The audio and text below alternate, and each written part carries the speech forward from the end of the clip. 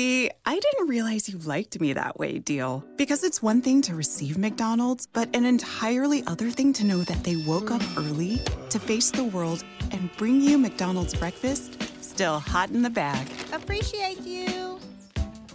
There's a deal for every morning. Now grab 2 loaded sausage burritos for only $3. Prices and participation may vary. Single item at regular price. Cannot be combined with any other offer or combo meal. Ba-da-ba-ba-ba. Hello everyone, welcome to another episode of Get Out of Rat. Today I'm joined by Lee Houghton, business improvement coach for Get Knowledge. And just before we hit record, we were talking about how we feel like we know each other. We've shared presenting on a webinar. You went before me, and so I listened with a real interest in what you had to say. And we've talked about coming on the podcast, but we see each other, and it's just the power of our industry and social media podcasts that we do. We've just got straight into chatting. So Lee, thanks very much for joining and welcome. Oh, thanks very much, Martin. Honestly, I'm really, really looking forward to this opportunity to chat with you. And it is like we're separated from birth as well, isn't it? There's an uncanny likeness. Yeah, we're two bald men. I feel like I'm kind of like the more chunkier version of you.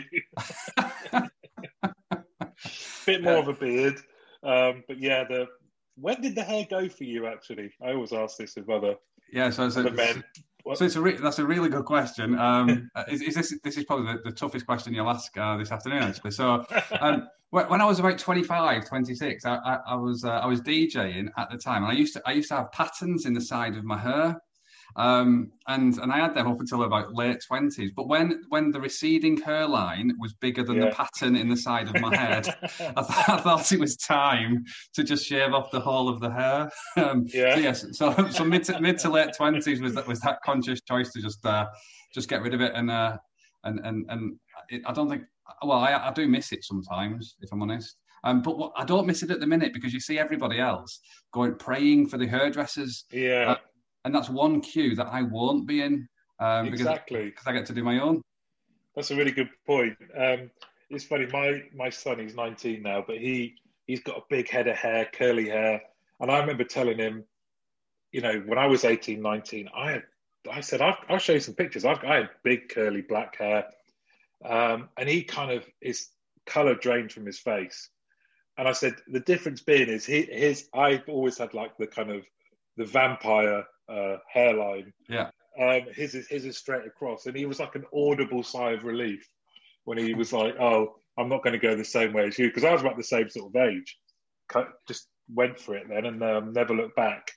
Yeah, love it. So I'll move. Nice segue, no segue at all from hairstyles to. So now you're a business improvement coach at Get Knowledge, and I want to talk about that, but. As I always do, people are always interested in your journey from when did it start to now? Yeah. Okay. So I believe that I have probably had the most random journey to get to where I have. So as we've just touched on then, I used to DJ, and I DJ'd for from the age of 18 to when I was 32, something like that. And for 18 months of that, I dressed as a monkey in Yates's in Bolton every Friday night. You're going to win this one. Yeah. I had a bouncy castle business with 7 bouncy castles, 2 slides, a gladiator duel, bouncy boxing, and 4 pairs of sumo suits, 2 of which were child's. And these were all sidelines, because my dad DJ'd when I was growing up, and he actually retired DJing after I retired DJing. So wow. And yeah, I know.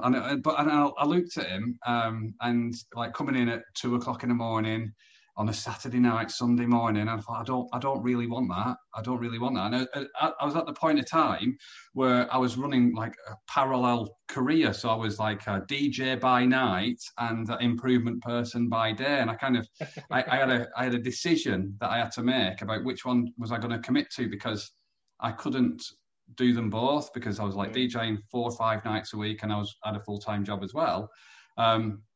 So I chose, rightly or wrongly, the more professional improvement avenue. And but the things that I've learned through the DJing and through the bouncy castles and things, I take with me now everywhere I go, because that was my first proper introduction to the importance of customers and the importance of understanding it. So when you DJ at night, you have like between 7 and 9 at night. I mean, nobody goes out at that time now, but when I was DJing, it shows how long ago this was. People used to go out at a reasonable hour, Martin. And none of this midnight.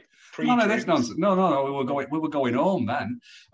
So like people would and you'd play like music between like 7 o'clock and 9 o'clock or 10 o'clock to ease people in as there were conversations that were starting about what they'd done. Then between 10 and midnight, you'd ramp it up and play the really popular ones, and you might play the same song like a number of times in a really short period of time, and then you'd play like the anthems, and then you'd slow it right down near the end, and that for me was my first interaction about understanding that customers are different, their needs are different, and that was just in a night. But in businesses now, it depends on the cycle, it depends on the month, and it depends what they do. So and also how you can talk to customers as well. And I mean, the number of times that people thought that they were the only person in the room because my eye contact, I was like, I must have looked, if somebody was just staring at me, my eyes would have been going all over the place, but I was trying to make eye contact with everybody in the room to make them feel a little bit more special. And it worked because, in fact, actually, I hope my wife doesn't listen to this, because she believes that when she came into the pub, where I met her, that I played the songs that she wanted and I remembered them every single week, and I would just look at her all night. But that wasn't the case. But that was the illusion that I gave. In fact, actually, I'm not going to tell her about this podcast episode, if I'm honest. I can edit this bit as well if you want. But I can edit it to say that you were looking. Yes. So it's all of these lessons that I've then taken with me into business improvement and stuff. And so like you said, Get Knowledge was formed about 2.5-3 years ago. And through that, before that, I was an internal improvement person in different sectors, starting in the public service and then telecommunications, logistics, and now a consultant or a business improvement coach, working for myself and business partner Jason in Get Knowledge. And I've always wanted to have my own business, but I've never had the balls to to go out and do it.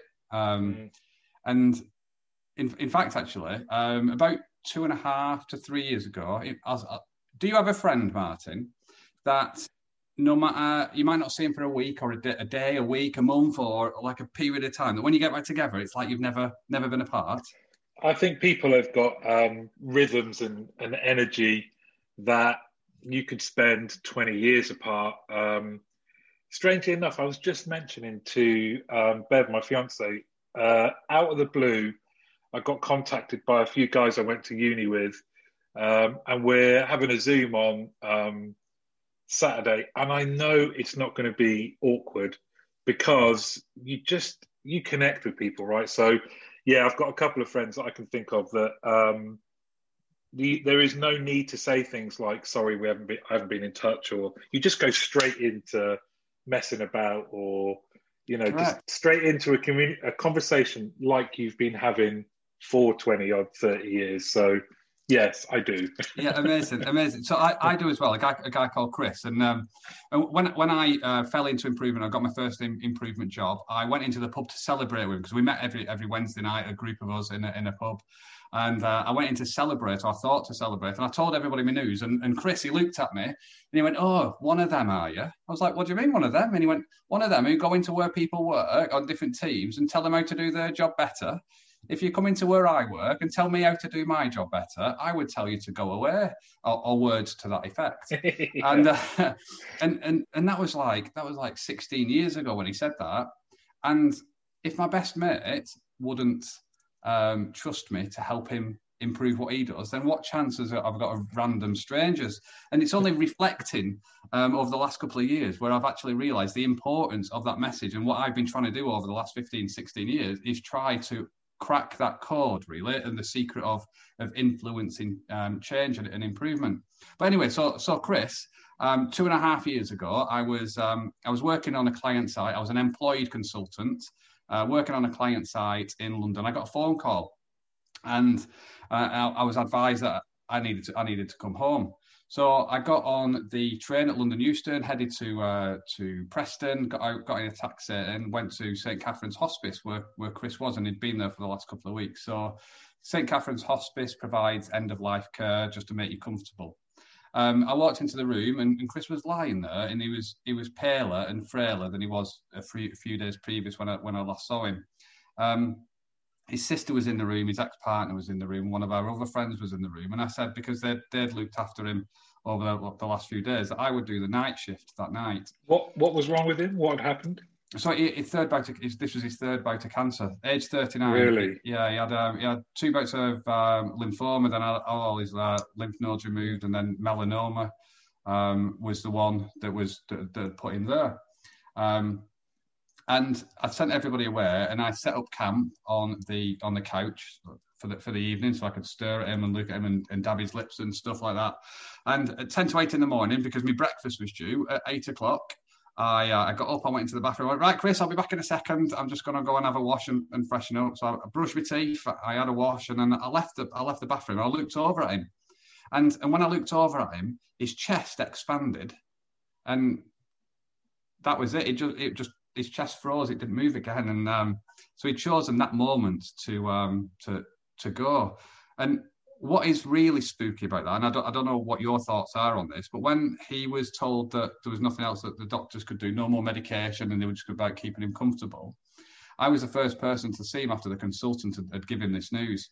And we got talking about death, as you do, and in the moments. And there was a nurse in the room, and he said to me, he says, do you think I'll know when the time comes? Do you think I'll know? Because we all believe that his mum chose a particular moment when her son, when Chris's brother was with her, and he looked over at me and he went, I'll let you know, Lee, I'll let you know. And I was like, bloody hell. So that was the first night I'd spent in the hospice with him, and then his chest expanded at the moment when I'd left the bathroom. Anyway, so I made a few phone calls and told everybody that the time had come, and I went and sat outside the hospice. The sun was beating down. It was 5th of July, and I was sat there and I was thinking, you're a fraud, Lee.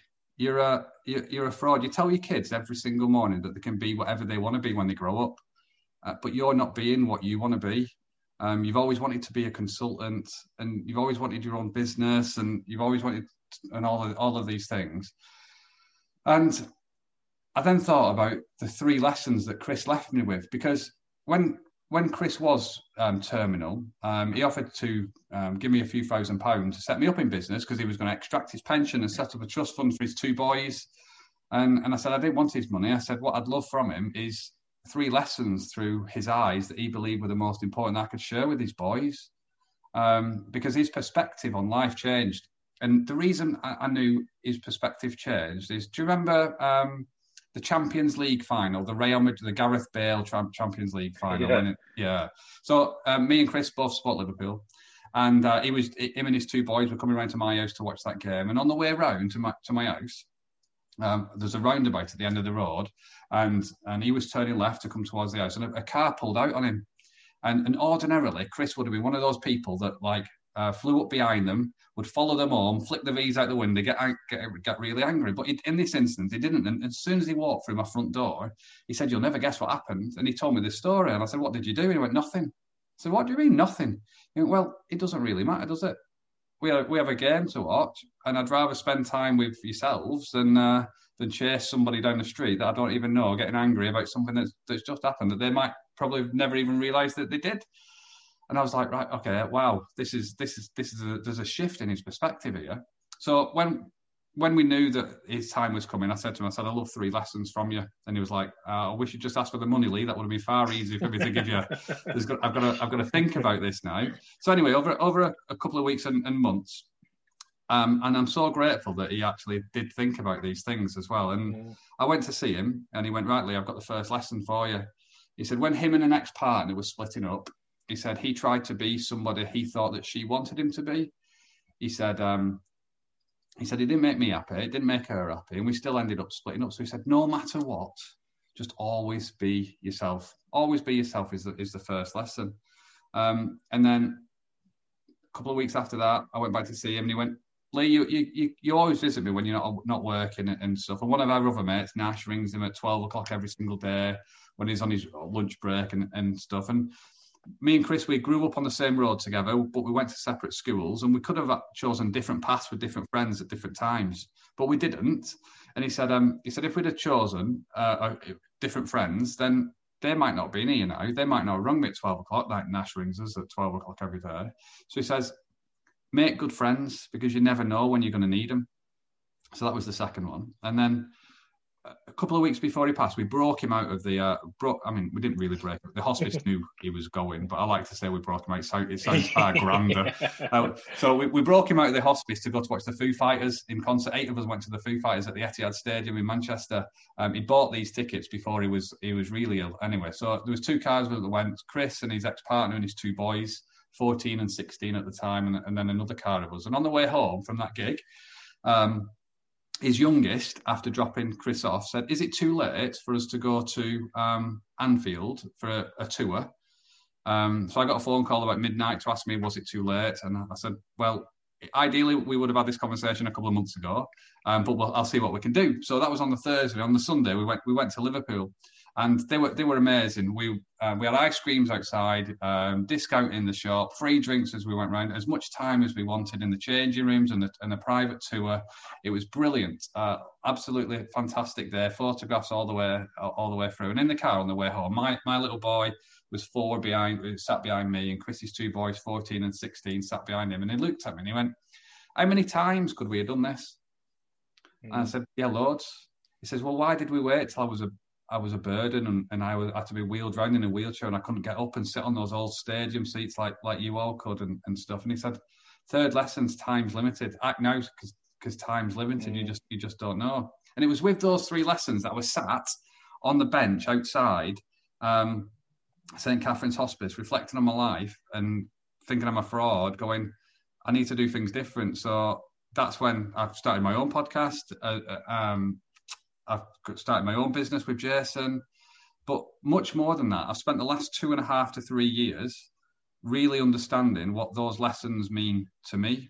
Because Chris had his reasons for those lessons. And I always used to think I'm not bad at this change stuff.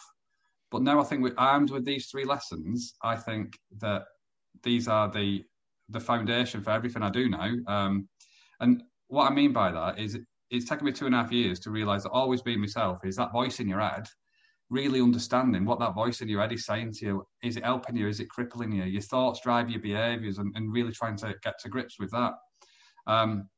And being authentically yourself as well, actually. So I've got a tattoo here, and this is rubbish for audio listeners, by the way, but I've got a tattoo, and about 2 inches down my wrist is where it starts, because 9 years ago, when I got that tattoo, I was conscious about what people would think of the guy with a tattoo going in to do what he was doing. And I thought having it there would be underneath my shirt, underneath my jumper, and people wouldn't be able to see it. So I wouldn't. They'd just take me without not being a tattooed person. Really, I should get that filled in, but it's a metaphor now for how far I've come myself, because I don't care now, because I'm just being authentically me as often as I possibly can. So that's what always being yourself is. Making good friends is about, whether that's friends, connections, clients, customers, colleagues, peers, anybody. It's just making stronger relationships, because you never know when you're going to do that. And it's like the amazing, one of the things, Martin, that I really like about what you're doing and what you stand for is your social media posts. They're always coming from a place of value. You're helping people who are seeking jobs. You're standing up for things that are completely right to stand up for. So you're authentically being yourself, but then also you're helping other people. You're coming from a place of value. And I think that is what making good friends and what Chris means. So when he said he was lying in bed and he was like, make good friends because you never know when you're going to need them. That can be any form of connection. Make good friends with anybody or relationships, because you never know when you're going to need it or when they might need you. And then the third one, time being limited. My biggest frustration is those people that say that they want to get better on Monday or at the start of next month or at the beginning of next year. And if your reason to get better is big enough, then you'll bloody start now. Your reason to get better is not big enough, or you're happier not getting better, that's the reason that you won't. So time's limited. So if there is something you want to do, then do it. So in the last 2.5 years, I've skydived from 15,000 feet after being too frightened to climb a wall at back of my mum and dad's house as I was growing up. I've started the podcast, started the business. I record social media videos from the bath, all of these things, just because of those 3 lessons, really. And I'm just trying to be authentically me. And I've realised as well, and I will pause for a breath and let you speak in a second. No, this is great. That I've realised that I'm not for everybody either, and I'm completely comfortable with that. I've spent far too long trying to please everybody, but it's all right that people don't like you or don't get on with you, because everybody is different, aren't they? And I think if you just always yourself, make good friends, you'll attract who like you and stuff like that. So then you're going to make better, stronger connections, which is so important. And then if you want to do something, just bloody do it. And that's the foundation for change. It's the foundation for improvement. It's the foundation for speaking to customers. It's the foundation for business. It's the foundation for everything. I think those 3 things. But the important thing in them all is that everybody understands what them 3 things mean to them individually. Because Chris had his reasons of why those were the 3 things. I spent 2.5 years trying to join all my worlds together to kind of go, how can I authentically be me, join my passion and my purpose and all of those stuff, and who do I want to make better friends with and connections and all of that, and then what do I actually want to do and start now. So yeah, there you go. That was a bit of an introduction, wasn't it, Martin? Do you know what? I feel deeply honoured it's a privilege to hear that. It's so powerful, such a powerful kind of recollection. Thanks very much for sharing it. I've been writing down some of the things you've been saying. As a fellow inked person, yes. Same sort of thing. Actually, again, it's really powerful you saying that I've stopped or chosen different tattoos based on the role that I thought I was playing at the time. And you're right. Actually, there's so much that resonates with your story. If anything, one of the things is I don't begrudge Spurs losing the Champions League final to you guys a couple of years ago now, knowing that it made you and your family and Chris and wherever he is, his family happy. I don't really mind anymore. I just, it's really powerful what you said. Really powerful. It was giving me goosebumps when you were talking about it, because I just feel like for different reasons, I feel like it took some real powerful, at the time, really negative things to kind of liberate me from, or let's say, liberate. I always feel like I gained freedom from adversity. And there's nothing worse than losing someone you care about. And for you to share that and then turn it into a positive, wouldn't it be great? One of the things that I really felt when you were talking, and it's something that I try and bring to bear now in my life as well. Wouldn't it be great if we could we could help people get to this point of self-awareness and being authentic without it requiring a big life event, whether that is losing your job or divorce or illness or, any of the grief, for people to kind of feel like they can embrace who they are, do what they want. I'm naturally an optimist. I'm really hopeful of the next generation. You think about the kids here, they've been amazing going through a world event like the pandemic, and they're brilliant, so I've got great faith in future generations. But wouldn't it be great if, and I guess you're perfectly in the right place for kind of improvement coach, because I'm rambling a bit now, because you've really inspired me around, it seems to me that you understand that we're all inhabiting the earth at the same time, and that is amazing. Yet, and maybe the pandemic will help us with this, yet we leave some of ourselves at home, go to work, we play a role, we think it's all process, and those, of course, have their place. But this is about connecting with people on a human level, right? This is about understanding who you're working with, what they want, how they can be better. I think it's brilliant. Yeah, so it's absolutely brilliant. Just on a couple of points that you said there, Martin, as well. Actually, my biggest regret in life is having to lose Chris to have the kick up the arse to really understand what these 3 lessons are to me. So it's a bittersweet thing, because I've lost him, and to really understand myself. And I've got tattoos of Chris now as well. So I've got like a little ginger kid walking up some steps at 10 to 8 in the morning. I've got 3 lessons tattooed here. And before he passed as well, he wanted to get me a gift, and he got me the ring that's on my right hand, that with the 3 lessons engraved on the inside of that as well. So, but what I think is really important is that I am completely driven now to share Chris's story and lessons with as many people as possible, because I believe at 39 he was taken far too soon. He didn't think he was special in any way. He's a process engineer at Leyland Motors, but I think what he's left behind has been life-changing for me. And I hope that other people can understand what these 3 things are, because they're really simple to say. Always be yourself, make good friends, and time's limited, but they're not easy. If you're struggling with alcohol or drugs, Recovery Centers of America can help. The holidays are over, the new year is here, and the time to act is now. Expert private care at Recovery Centers of America will get you on the road to recovery today. At our award-winning and fully accredited treatment centers on the Eastern Shore and in Southern Maryland, you will be treated with compassion, dignity, and respect by our dedicated team of professionals. You will also benefit from specialized programs, 24-hour medical care, and the comfort of our outstanding facilities.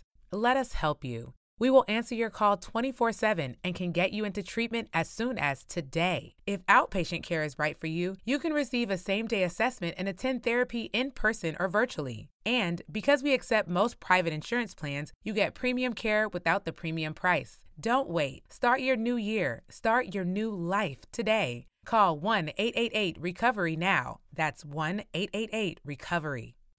To live by. And I used to tell people that the reason I tell the story, and the reason why I share the story, is because I want people to learn from Chris. But I've got a selfish reason to tell the story as well, is because I don't want to grieve like I did 2.5 years ago. So I feel like he's with me now. Having this opportunity to chat with you, Martin, it allows Chris to sit next to me. And I know as soon as we hang the call up here, I'll go and have a look at his picture that's up on my wall in the hallway, and we'll have a little chat about some of the other stories that he's shared on the lessons. And at the time, they were insignificant. Or I believe they were insignificant, but they're etched in my memory, and there's a lesson in everything. I lost me. In fact, actually, just to continue this positive theme, I lost my nan the same year, and my nan in the January of the same year. And I used to go for chippy tea with my nan every single Friday, right? Ever since my granddad passed, I took chips to my nan every Friday. And Friday was my night with my nan, and the whole family stayed away, and that was my time with my nan. On the odd occasion that my mum would turn up, my auntie would turn up, or my cousin would turn up, they'd walk in and they'd go, "Oh, Alice, you've not taken your tablets," or "Alice, why are these pots still next to the sink and stuff?" And she'd be there eating a small chips and gravy or a small fish, and she'd look up at me, and she'd say, "In one ear, Lee, out the other," and then just carry on chatting and ask me a question. That I think is. She was consciously choosing to ignore what she perceived as negativity or negative or going to detract from that experience that she was having eating chips and gravy with me that day. And I think it's all a conscious choice. Sometimes it's really difficult. You might watch the news and there's a horrific event. You might get told a story or see something on social media that should never happen. But it's a conscious choice about how we allow that to influence us. Those things have happened and those things have been said. But it's our reaction that will determine that outcome. And I think what my nan taught me then, and when she said it, I didn't think anything of it. But it's only on reflecting back now, and when I combine Chris's story, when I think about my nan, and when I think about business improvement and people and human and stuff, and thinking actually in one ear, out the other. She never meant it like that, but I've interpreted it in that way, and I think there's so much we can learn from the paths that we've tread. We're getting quite deep, aren't we? Really now, it's we are, but it's kind of like what you're tuned into a different way of thinking, and your senses are kind of telling you things, and that they weren't before. That you, like you say, you might have just passed over. I can remember takeaway lessons from. I travelled a lot. I worked ridiculous hours, and always thought, I'm a great dad. Being a dad actually is and still is the thing I'm most proud of. That should be the first thing we put on LinkedIn. Yeah. But it was only after going through a divorce, and it wasn't a difficult divorce. It was amicable, but the lesson I took away from that, if we're talking about things like this that have had an impact, was just say yes. So anything that the kids ever said, and don't get me wrong, this wasn't just about ridiculous stuff. It was more about being present and time. So if they wanted, at any point, they wanted my time, I just had in my mind that my default setting is now yes. So I've got a project to do, but one of the kids comes in and wants to know if we're going to can we do something? Can we kick a ball? Or they're bored, or they're kind of asking for, they're not asking for things, they're just asking for your presence, right? Yeah. I think back at, it didn't happen often, but I do think back, and I can think of times when I'd go, yeah, I just need to finish this bit of work and then I'll do it. The moment's gone, and invariably you might not, they might have moved on, or you don't get to see them at that time. Now, and again, I hope the pandemic's helping us all with this. Now I just say yes. Yeah. Now I say yes. And my team know I can be on a Zoom. Someone comes in, or one of the kids, if they're not with me, phone me. I'll just take it. I'll take the call. And just that's always stuck with me now, is things that maybe I thought, I don't really want to go on a bike ride. What overrides that is just saying yes, create a memory, have an experience. And actually, it's kind of like the best nights you had when we were young, free and single, were the ones that were unplanned, or maybe you didn't even want to go. Yeah. So this kind of argument I have in my head sometimes now, saying yes always wins, and it has done for like the last, I'd say, 10 years. But again, wouldn't it have been great if we had those kind of discussions when we were young, even at school, around what it is to be a human, and mindfulness and being present, and that human relationships and the relationships you have with people are time frames. So maximize them, when what does that mean? I think that would be, and maybe we'll get there. It feels like the school syllabus and things like that get more progressive every year. But I'd love to see that. We are going all over the place. This is great. Yeah, this is my happy place. Yeah, we are going all over the place. And I'm going to take us on another slight tangent in a second as well, because you've just sparked another thought in my mind. And I think, so Chris's lessons, always be self, make good friends, and time's limited. We can look at on a micro and a macro level. So if you just think about somebody who picks up the phone in a contact centre, if they are constrained and they can't be themselves, if they can't get to know the needs of the customer and to make a stronger relationship, and then they can't, or not empowered to act now, then that detracts from the customer service or customer experience that they're gonna have. So, and I think that this is why it comes back to what do those three things mean to individuals, to teams, to business, and these are the foundation for what I do in Get Knowledge now. So I've got a Creating Confident People Leaders course, and the Creating Confident Change Leaders group coaching program, which is 5 modules, which is change starts with you first, which is then understanding yourself is second, storytelling and creating allies is third, influencing others is fourth, and then acting out times limited is 5. But the foundation for those 5 things are always be yourself, make good friends, and times limited, because I think they're so powerful. And it comes down to exactly what you're saying about this human element and connection. I went on and it doesn't come across. But I went on a stand-up comedy course last year. And funny enough, actually, that was the beginner course last year, and I'm going on the intermediate course this coming weekend and the following weekend. Yeah, I am. Yeah. So, but my first lesson when I went onto it, the coach, so he went, "What's the most?" There was like 7 of us on the course. And he went, "What's the most important thing in stand-up comedy?" And I think 3 of us said jokes. And he went, "No, that's the material. That's the 3rd most important thing in stand-up comedy." And so then we thought about it, and he went, "If jokes is 3rd, what else could it be?" And he said, "The first most important thing is connection with your audience. The 2nd is your performance, and then 3rd is material." And if I just elaborate on this a little bit, if you think about the children's nativity play at schools, they are arguably the worst singing. They forget all of the words, dodgy outfits. But at the end of it, they will get a standing ovation, tears in people's eyes, and such proud and amazing feedback. Okay, because the level of connection that those people those little people on the stage have got with those people in the audience is second to none. Which is why you get that. If you think about a stand-up comedy now, so if you go to a comedy club, you're gonna sit down when you're allowed to, you're gonna sit down in the theatre.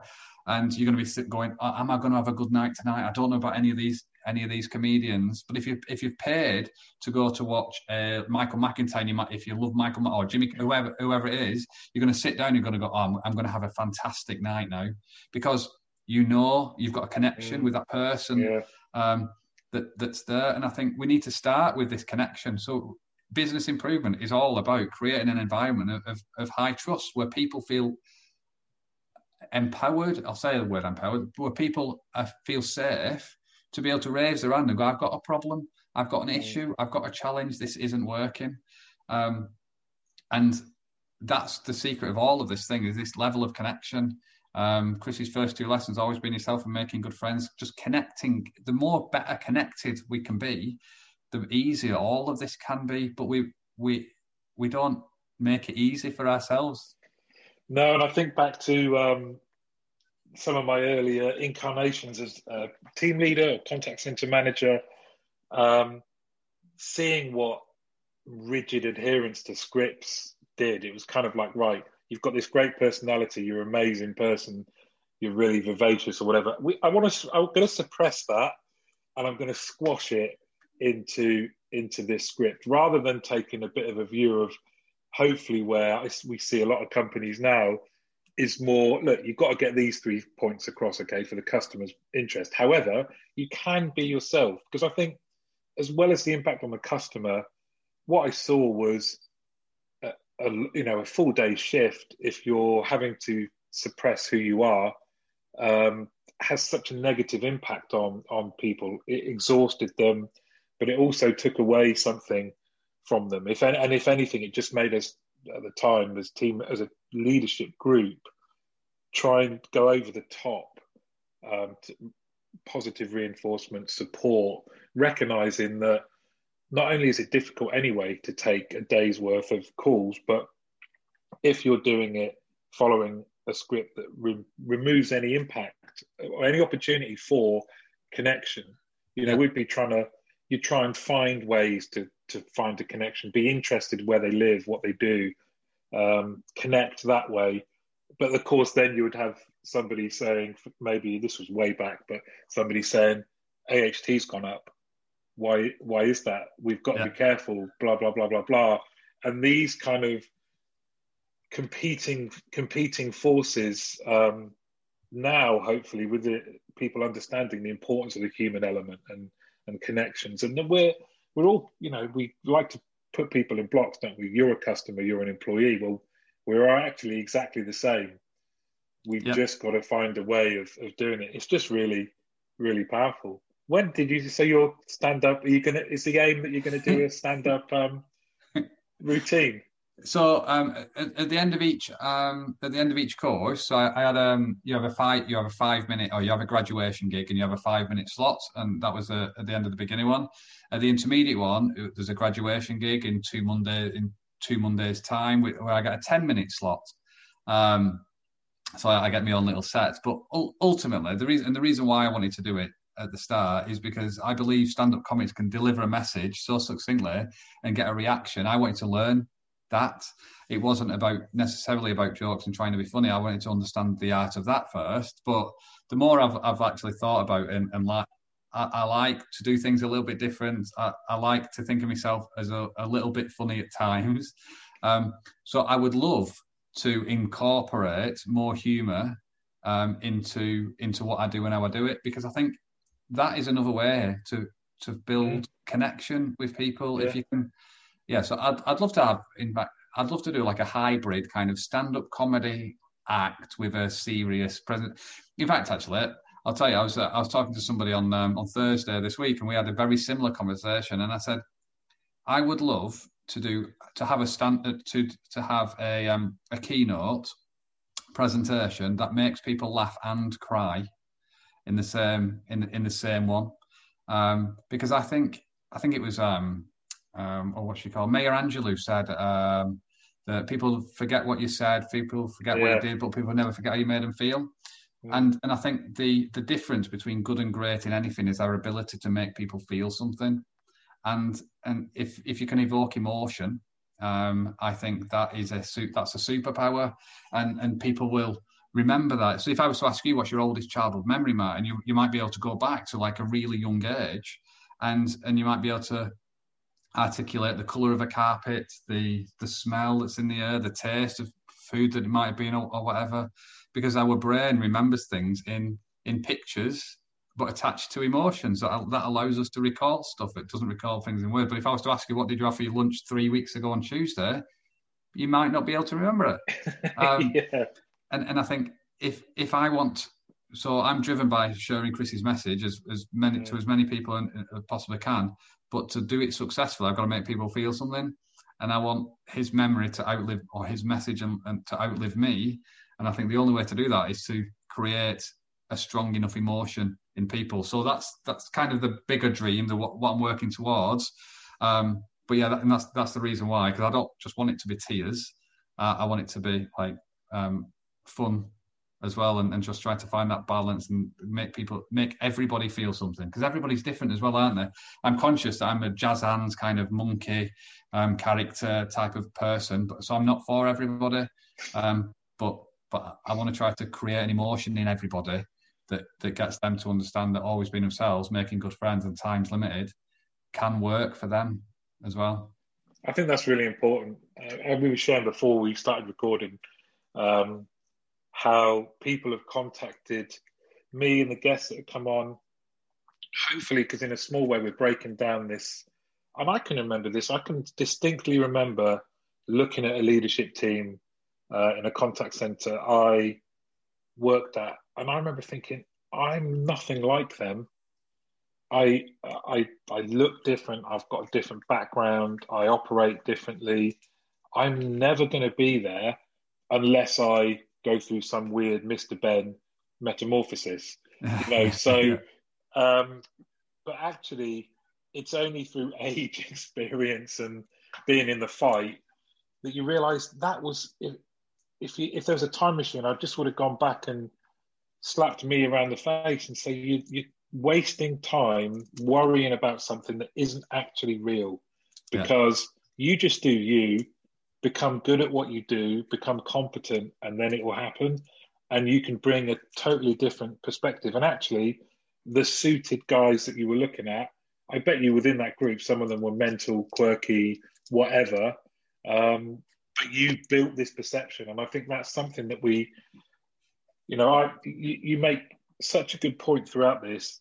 Talking of emotions, what I can feel is I want to talk to you more. I want to do something, do work, some sort of work collaboration in the future. I don't know what it is. I'm just kind of like going, I know that would be good, and I think that is the kind of exactly what you're talking about, isn't it? This kind of just put it out there, and try and build connections. Completely. No, nobody goes to work to do a bad job. And we don't help people, but we don't help people do a good job too often. And because of exactly like you said before, policies, scripts, and stuff like that. But if we just remove all of those boundaries, then it just allows conversations like this. And like Chris said, when he lay there, make good friends because you never know when you're going to need them.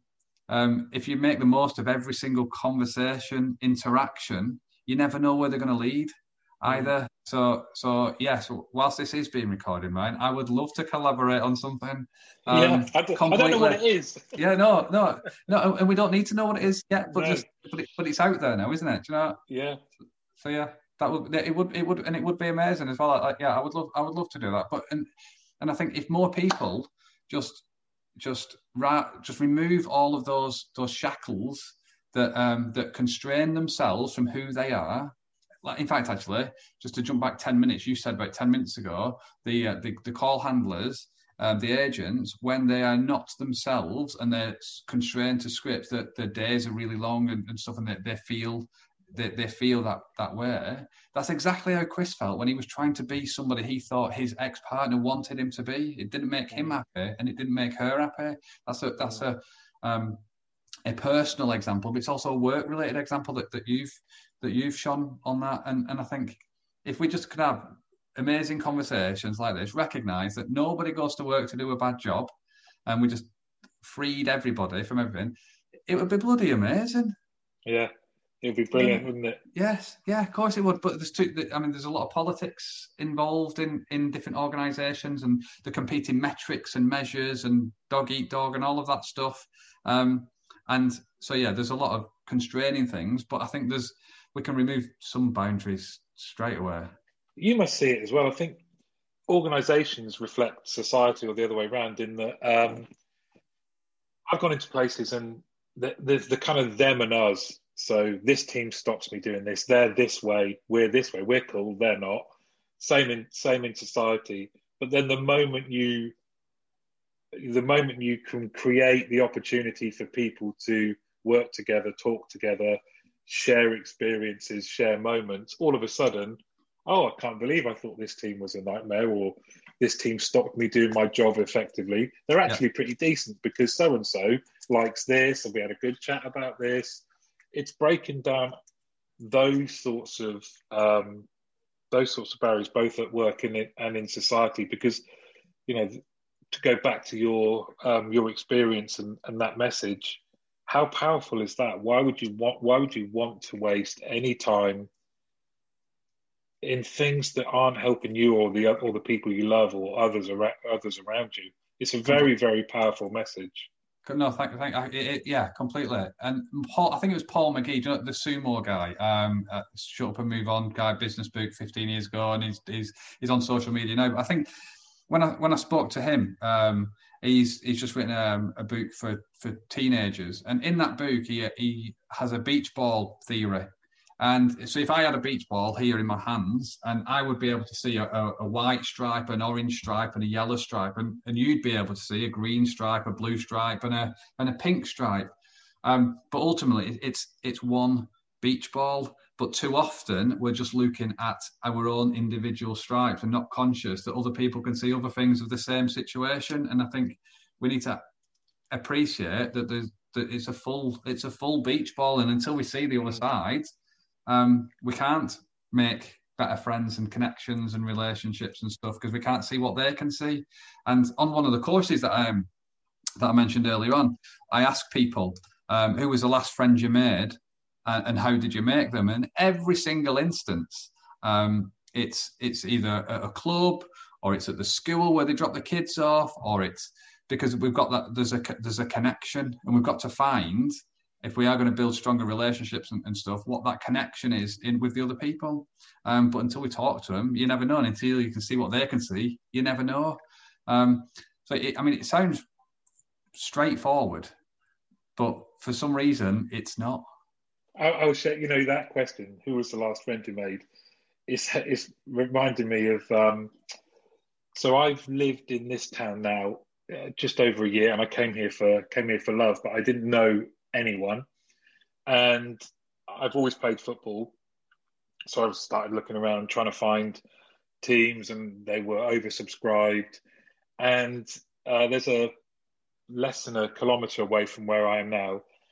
Great facilities. And I just went up there one day, found someone to talk to and said, how do I go about setting up something on a Sunday, hire the pitch, and I'm just going to go and start asking anyone roughly my age that I interact with during the week. So dropping the girls off at their clubs. I literally just started going around the car park, Bev's friends, asking their friends' husbands, and it just grew. And now, you know, we're looking forward to playing this Sunday for the first time since lockdown. The WhatsApp group's buzzing. The crazy thing is that when we've had new players come in, they all think I've known the other people for years. And it's like, the only reason I'm sharing that is just to this, again, it's this mentality of like, yes, or just do it. Is I wanted to do something. I couldn't join something that was set up. So I just did it myself. I didn't know how to do it. It's not been perfect. Yeah. But it's that kind of the same sort of thing. Act now, you know, do it now. Yeah, no, completely. And it's having that common purpose, the thing that you've all got that common purpose or interest, and you've been able to do that, to make good friends. And I love that. But it's like before we hit record on this today, I think either you or I forget which one of us said it, that it feels like we know each other before we've known each other. And I think there's so many different avenues and things to do. It's just about if you take an interest in other people, and there's a scale, isn't there? The self-orientation scale from selfish to selfless. And if you do more things for other people and you actually show an interest and all of that stuff, then it's a far happier place. It is. Well, you've made me very happy in this hour. We're coming to the end of it, unfortunately. This one, let's as soon as I hit stop record, get a date set for the next one, and whatever that collaboration is going to look like. But Lee, from Get Knowledge, you've made a real impact on me today. Thanks very much for sharing that your experience. It's inspired me. It's made me think, and hopefully it's done that to everyone that listens. But you're a great guy, and thanks very much for sharing your experience. And I'm sure Chris is thinking you're doing a great job sharing his 3 messages. Yeah, I mean, I'm not sure he's saying I'm doing a good job. I think he would say, "Stop bloody talking about me." Yeah, but honestly, but thank you so much for the opportunity to chat with you, Martin. I've thoroughly enjoyed this last hour, and I look forward to our collaboration soon. Yeah, thanks very much, mate. Take care. Cheers. Bye bye.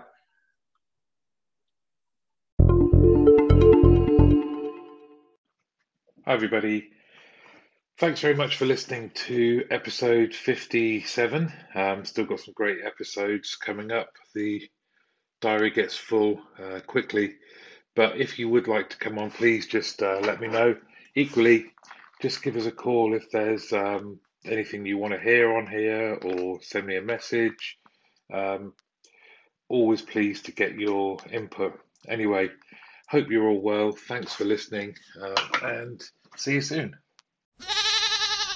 There's a monumental shift in power at work. Employees are speaking up, turnover is rising, salaries are increasing, hiring is tough, and burnout is real.